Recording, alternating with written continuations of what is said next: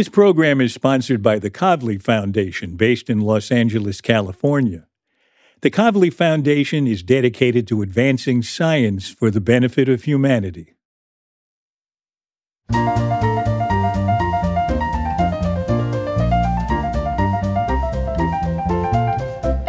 I'm Alan Alda, and this is Science Clear and Vivid. Conversations about curiosity, discovery, and innovation. That summer was like one of the best summers for me in my life because it felt like a startup. Like everyone was working on different projects, people worked together. Everyone had this vision of like, we can really make genome editing like a thing for people and cure all genetic disease. Like it was just a buzz.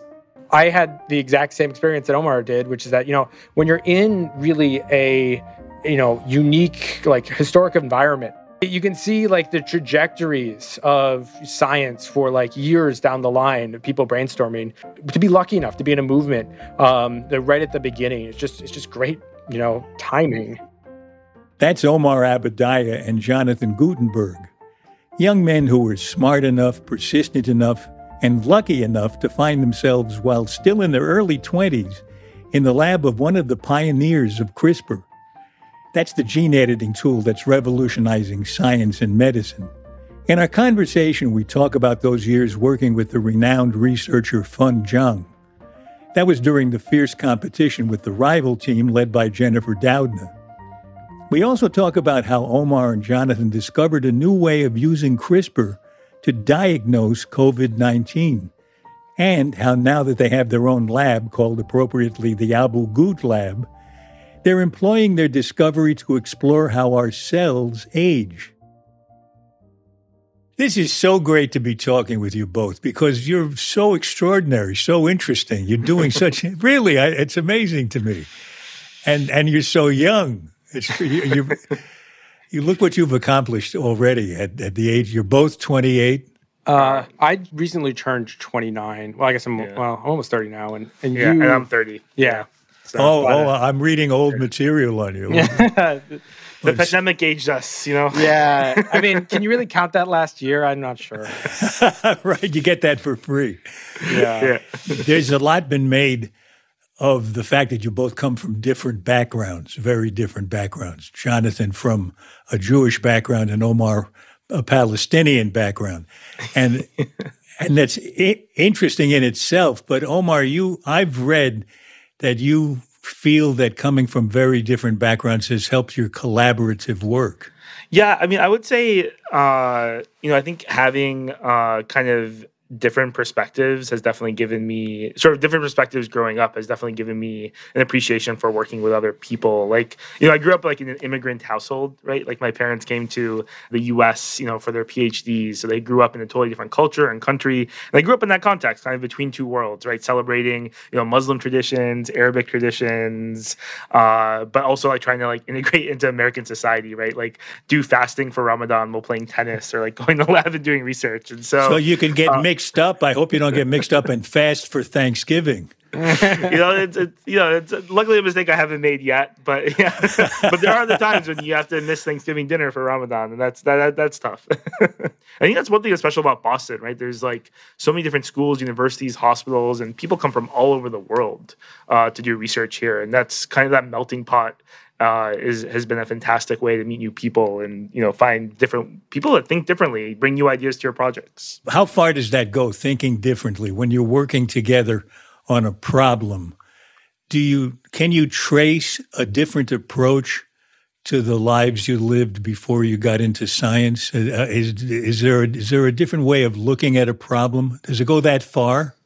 I mean, there are different mind frames, I think, how you approach a problem. One of us will get really excited about one thing, and then the other person can come on and be a little more cynical. I feel like often I'm like a little bit more of a cynical thing because sometimes I hear my mom's voice in my head. It's like, worrying about like, oh, this could happen or that could happen. But when you're thinking about a scientific problem, you need to think about, well, maybe there is an alternative explanation for this great data that it was just an error. So I think we both kind of try to bring our own perspectives to the table when just approaching science. Because, science, it's this iterative process where you're just kind of, building together and trying to explain what you see and then take the next steps to explain what you see after that.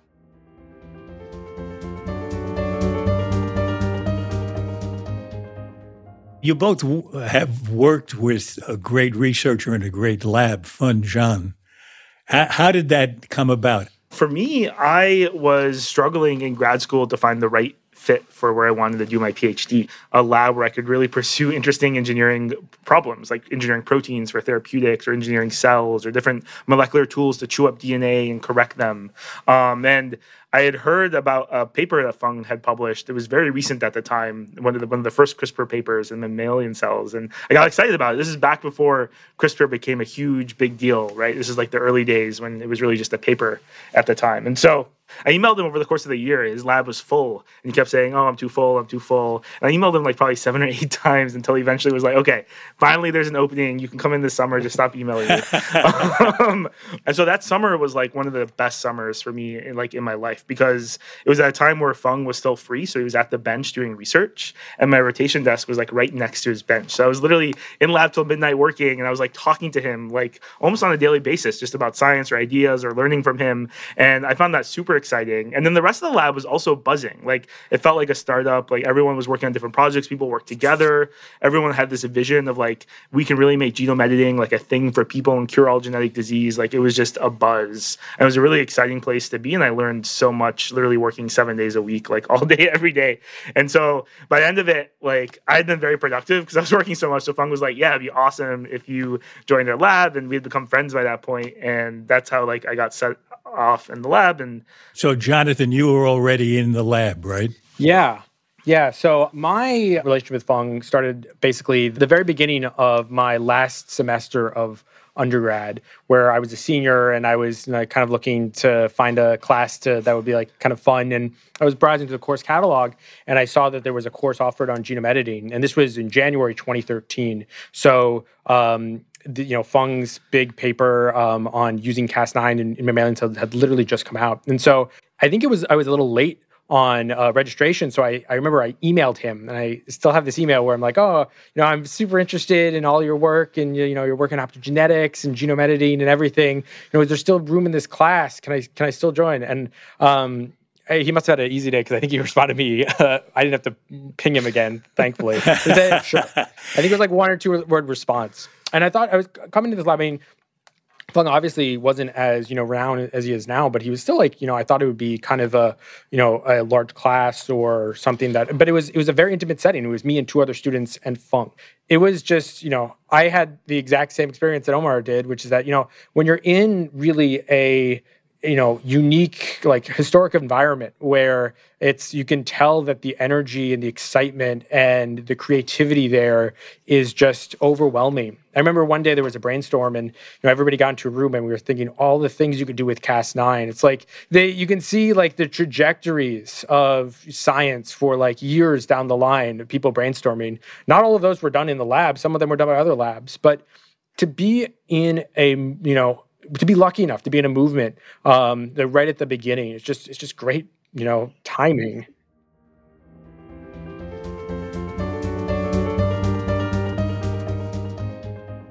So now we've mentioned Cas9 twice, and we might not be keeping some listeners up to speed on that. Sure. Give us a quick rundown about what Cas9. We can talk about Cas13 later, but let's talk about Cas9 right now. Have you developed a quick shorthand for folks who aren't up to speed?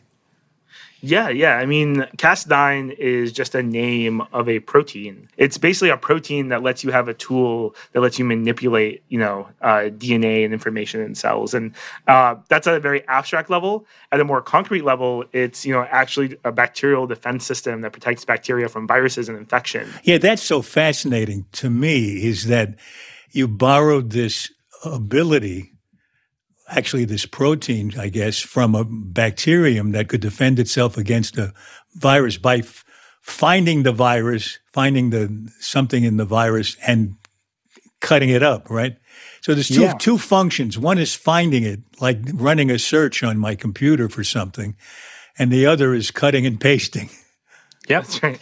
Yeah. That's, I think, one of the great things about biology is that we take our findings in biology and we use them to build new tools to make more discoveries where we, borrow or steal from nature. So you were working on Cas9. Yes. Had the term CRISPR come into existence already? Yeah. So the idea of this, the broad overarching term for all of these bacterial immune systems, CRISPR, yes, that was in play then. But, when people were thinking about CRISPR, they were really talking about, using this specific protein, Cas9, to do the genome editing. And I think that assumption that Cas9 was, the only CRISPR system and CRISPR protein that could be used for genome editing, breaking that assumption was a big part of our work in graduate school. Because this idea of CRISPR, which encompasses the larger adaptive immune system, it isn't just Cas9. And so that's where we get into discovery of these other proteins that we helped discover, Cas12 and Cas13. Cas12 and 13. I've only heard about Cas13. You got to tell me what Cas12 does. But before we get to that, there's so much to ask you about here. I'm kind of interested in the history of the discoveries. It seems that you and the folks in your lab were working on CRISPR at the same time that Jennifer Doudna and Emmanuelle Charpentier were working on the same thing. There have been so many races in science. Watson and Crick is a great example of that. Yeah. What was that like for you? What did you feel like you were in a race, that you were rushing? Yeah, the pressure was on. That was part of the reason why the lab felt full of energy and was abuzz, because people were working around the clock to try to get these manuscripts and discoveries out. And, there were times you get scooped and, someone else publishes before you. But it also accelerates everything. Like, we were working harder, faster, papers are coming out faster. So the science is moving faster and people build on it much faster. So I think, overall, it really is, I think, a positive for a field when you do have that layer of competition. And looking back, even though there is this aspect in science where you do want to publish first, it's two things. One, you are building upon so many previous discoveries, right? Because, our work in Feng's lab and Feng's work that wasn't with us, and then Emmanuelle and Jennifer's work, those were all built on discoveries, dating back, decades and decades. And it's also, despite the competition, it is very, there's still this camaraderie where, people that we were, quote unquote, competing with, like people in Jennifer's lab, were actually, you get to be still very good friends with them. And we maintain good friendships with people who were in Jennifer's lab at the same time as us. It seems that it almost didn't matter that somebody got to the finish line ahead of you on Cas9, because you said, we got Cas13 we can go to. Yeah. Well, the funny thing is, even though with Cas13, it was also a back and forth with Jennifer. From the first Cas13 paper, they published theirs like a month after ours. And then the Cas13 stuff started the whole CRISPR diagnostics race. Tell me about that, because that sounds so fascinating. So CRISPR diagnostics, I mean, that whole aspect is, that's one of the examples of finding something that's really unexpected when you're doing these studies. And so the history of that is that we were characterizing this new protein, Cas13. To tell you a little bit of inside, it actually used to be called something else, C2C2, but, these names just change. But, as you described... I didn't understand a word of that. Oh, we just had a different name for it back in the day. Oh, I see. Cas13 used to be called C2C2, but this protein, Cas13, as you described, Cas9 does two things, right? It guides to an area, it goes to a sequence, and then it cuts that sequence.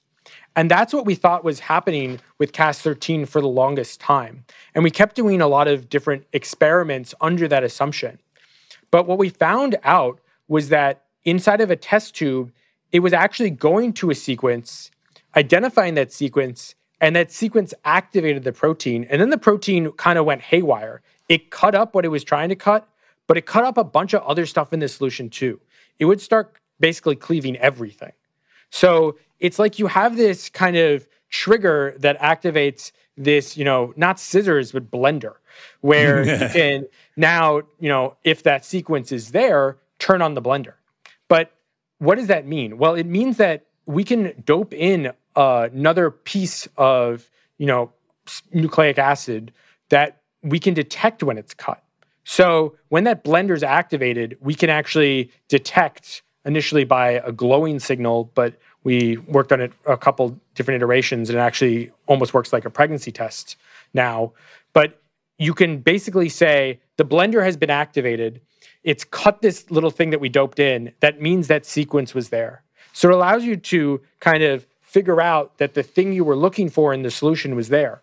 And now we can use that programmability of CRISPR to say, well, I'm going to program this enzyme to go and look for the sequence of COVID or the SARS-CoV-2 genome.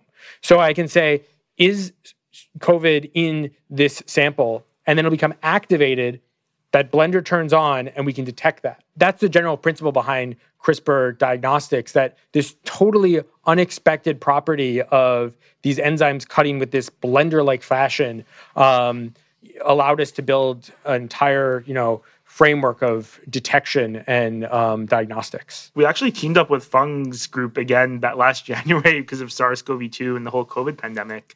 We had a lot of people start emailing us in early January about what was happening in China and Asia, and we're wondering if CRISPR diagnostics could help. And so we started releasing CRISPR diagnostic white papers and protocols end of January, early February, and then spent a good part of the previous year publishing papers on how to use it.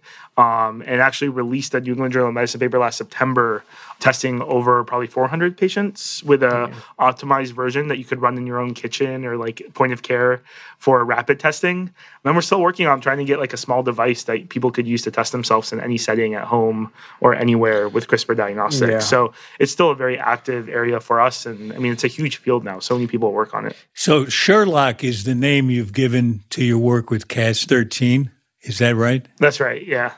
When you talk about a diagnostic tool, I naturally think of things like COVID, but I've also read that you can use it in industry, in agriculture. How would it work in a situation like agriculture? Well, for agriculture, there's a couple of different ways it could work. For one, and the obvious is infectious disease. There's, probably 10 to 20 different viruses that can devastate someone's, cornfield or soybean crops or tomato plants, right? And so if you want to be able to rapidly figure out what's going on, if you see like some plants that don't look healthy, if you could have a little paper test where you take some leaf that doesn't look great and, crush it up and put it in your test, you could identify like the tobacco mosaic virus or tomato mosaic virus or whatever virus before it spreads too much in someone's field. So that's one. Much like you would detect bugs for humans, you can detect bugs for plants in the field. The other is for surveilling traits. There's a lot of concern about, modifying plants and what seeds are modified, what are not. And can you tell if you look at like a corn stalk, like can you tell if it's been modified or not? So having ways to just immediately tell in the field like which genetically modified traits are in which organisms could just help with surveillance for those types of things as well, which, governments and different groups are interested in. The really great thing about developing tools is that people, have amazing imaginations. So we developed this Sherlock test, and then someone reached out to us from UC Davis who wanted to use it to track smelt, like fish populations in the wild. So the idea is that these fish that you want to track, they're releasing their DNA, it's called environmental DNA, into these estuaries. And the concept is that you can sample water from these estuaries and then track these populations and see, maybe the fish are doing well or there's an invasive species. So I think one thing about making tools that's so fun is that our imaginations, they're limited, right? We can't think of everything we can do with a tool. But then once you put it out in the world, people have great ideas. When we come back from our break, Omar Abadaya and Jonathan Gutenberg tell me how in the Abu Ghud lab, they're using CRISPR to find out how our cells age, with the goal of finding ways to rejuvenate them.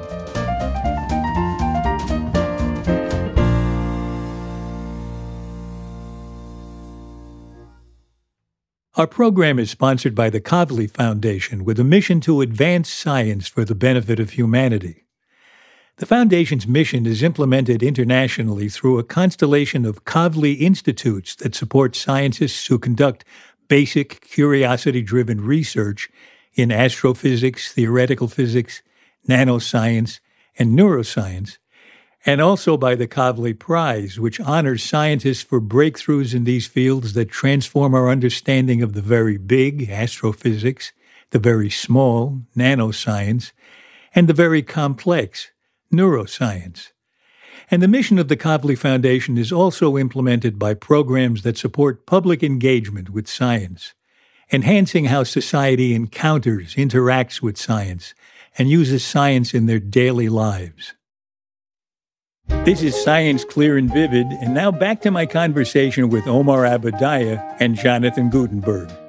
What about this amazing thing that I heard about finding aging cells in the blood?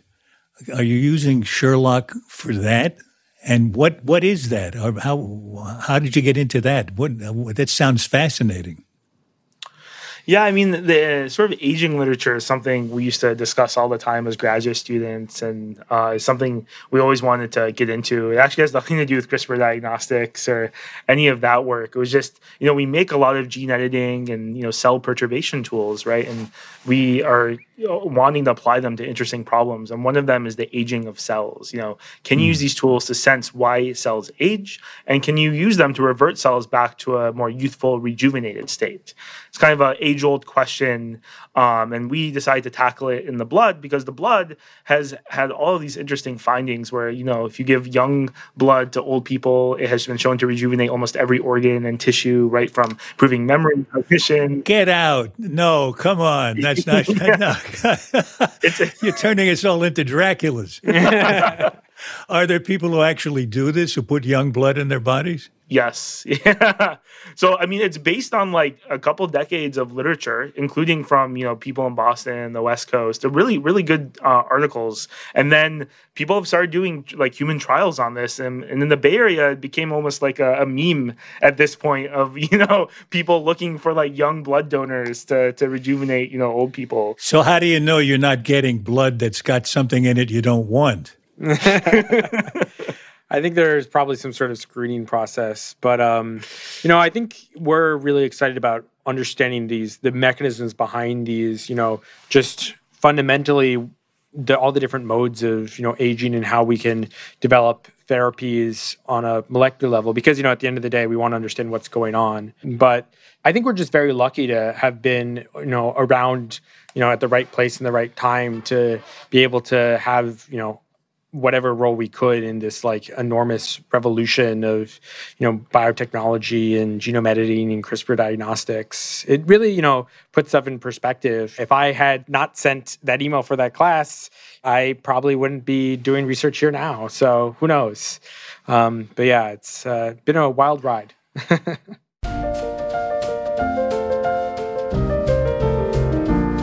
Well, thank you so much. This has been a wonderful talk. We end our talks with a list of 7 quick questions that invite quick answers. Interesting things I want to hear from you as scientists.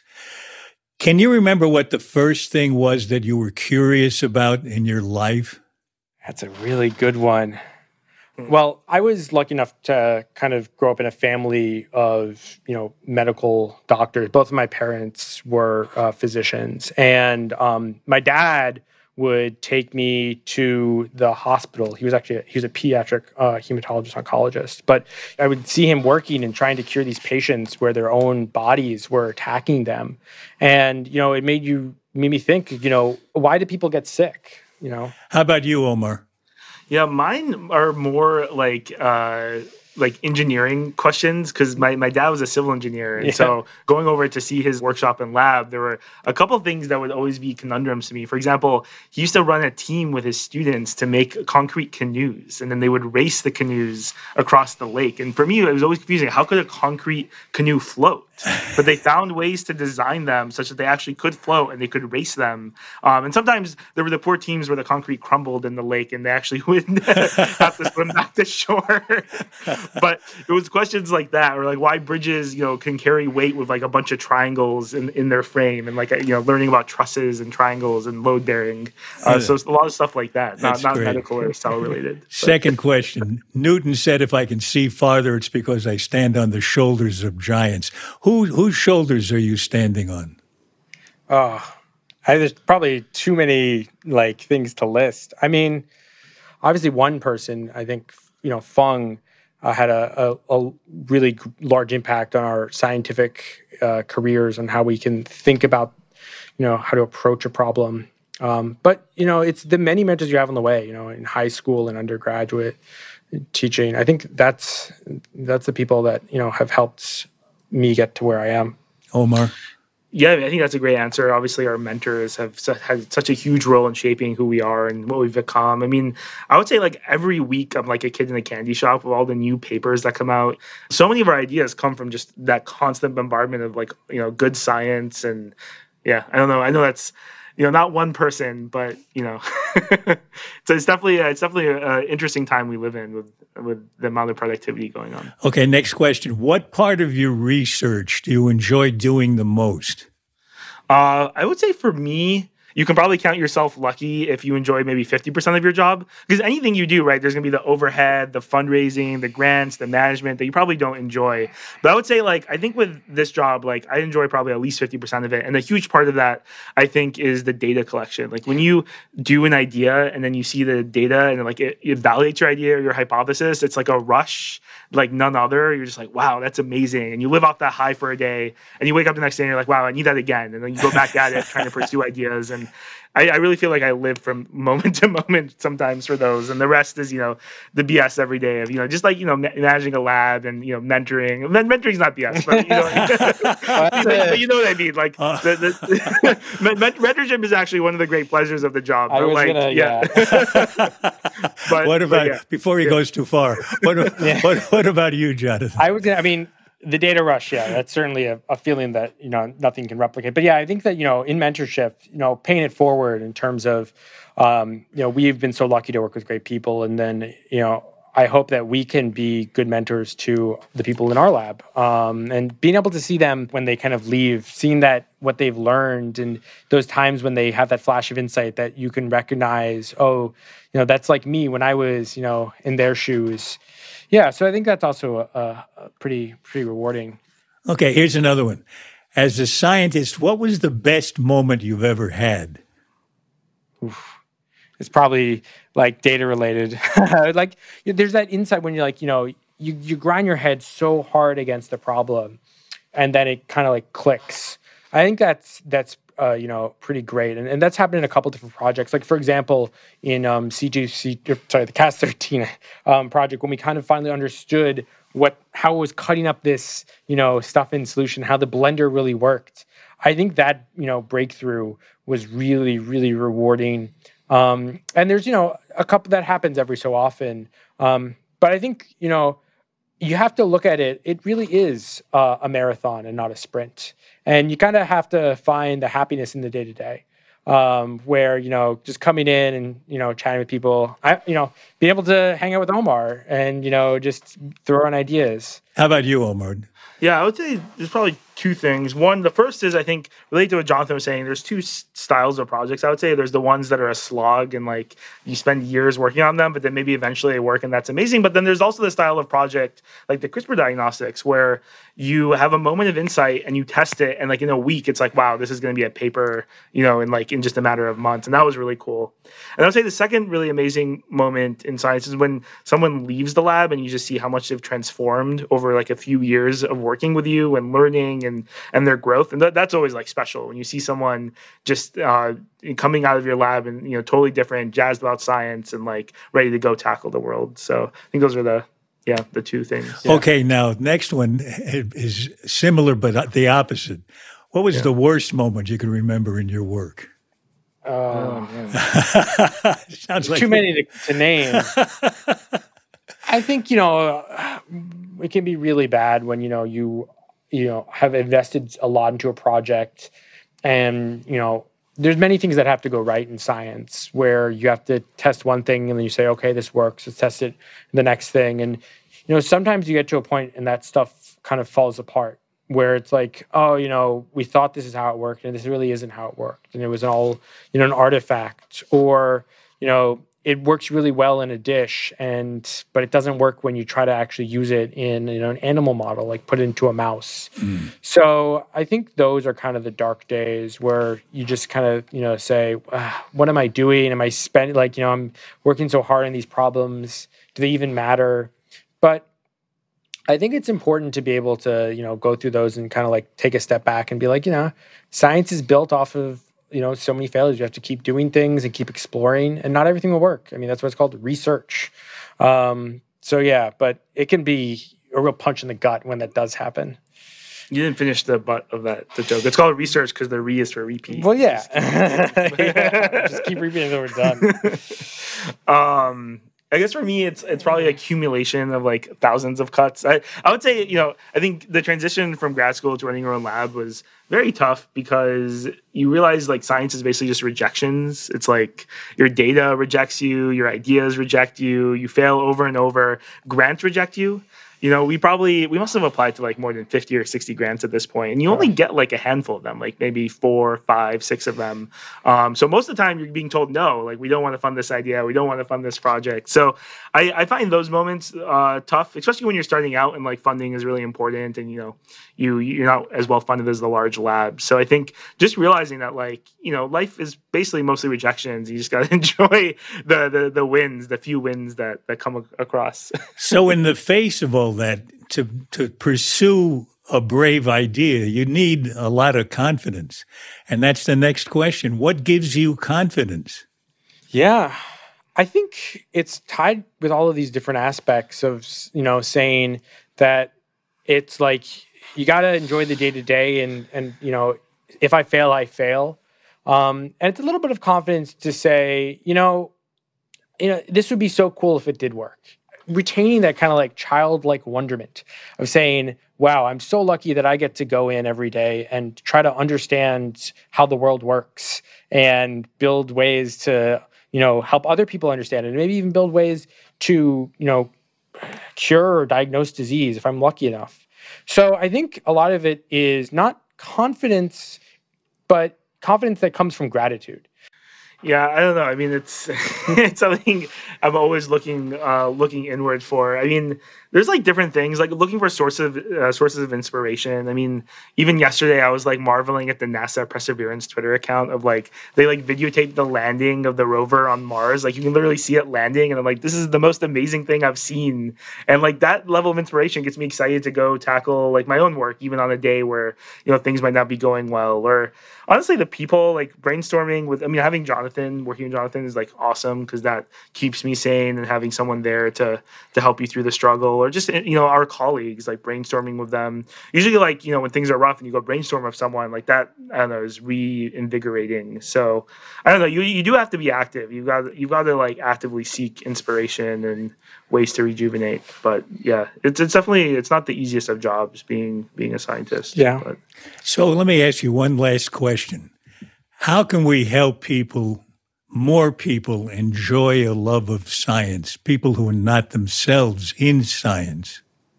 Yeah, I think the great thing about science is that there's so many ways to approach it. That means that's very personal to each person. But for me, science isn't like a bunch of facts. Sometimes you think about it.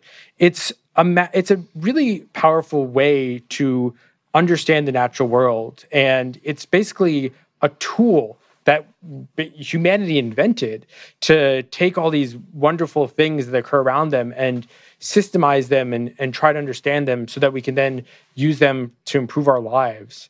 People can get back into it in so many different ways, whether it's, through a neat little kid's book, or through it's a video on YouTube, or through, the Mars rover landing. So I think that just having all of these different ways to go into science and see that they're all connected is a great avenue to building a love of science. Yeah, no, I think it's a great question. I mean, I think it's important to make science accessible, like doing stuff like what we're doing right now, like talking about it and like sort of making it clear also like why it is we do what we do. Like I think it really is like, chasing a puzzle. And I think for people who are interested like in puzzles and, problem solving games from a young age, like that is literally science as a job. Like what we do is just chase like interesting problems all day. And I think, I had that love growing up for those types of things and like even logic games.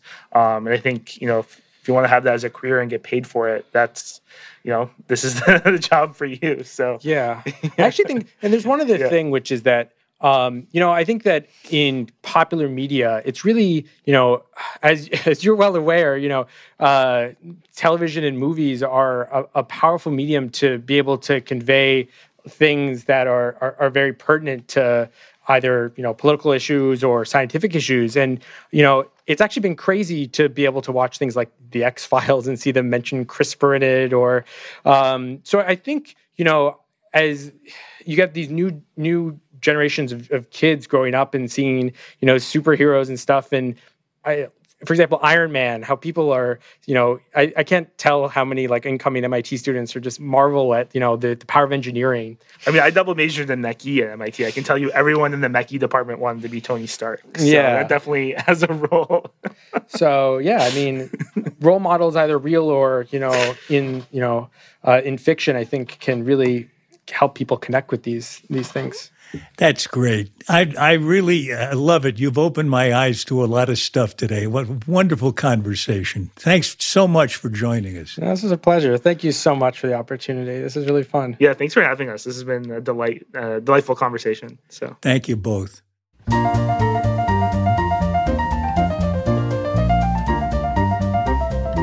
This has been Science Clear and Vivid.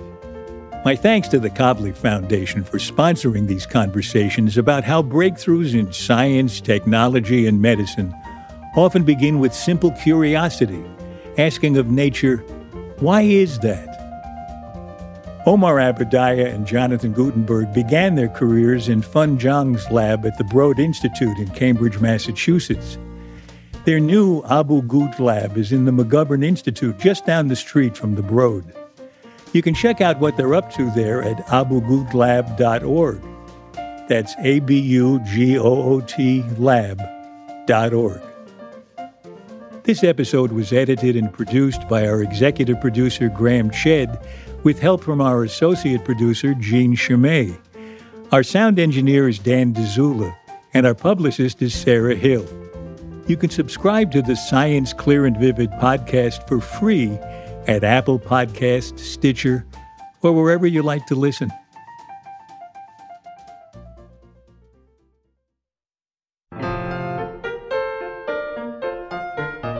Next time on Science Clear and Vivid, I talk with Dr. Kizzmekia Corbett. She's the scientific lead of the coronavirus vaccine program at the National Institute of Allergy and Infectious Diseases at the NIH. The work of her team is one of the reasons the Moderna vaccine was developed in months instead of years. We talked a day or two before I was to get my second shot of the vaccine. Some of the really cool things that we started to understand about the coronavirus spike protein really helped to fuel this rapid vaccine development for SARS-CoV-2 and the COVID-19 vaccine. So the protein that you're getting when you get your second dose tomorrow by way of the messenger mRNA is a so-called pre-fusion spike protein. So it's basically the protein that gives you the best immunity that you can have. Dr. Kizzmekia Corbett not only played a key role in developing the Moderna vaccine, she's now using her ties to the Black community to encourage people who are wary of vaccines to get their shots. Kizzmekia Corbett, next time on Science Clear and Vivid. For more details about Science Clear and Vivid, and to sign up for my newsletter, please visit alanalda.com. And you can also find us on Facebook and Instagram at Clear and Vivid, and I'm on Twitter at Alan Alda. Thanks for listening. Bye-bye.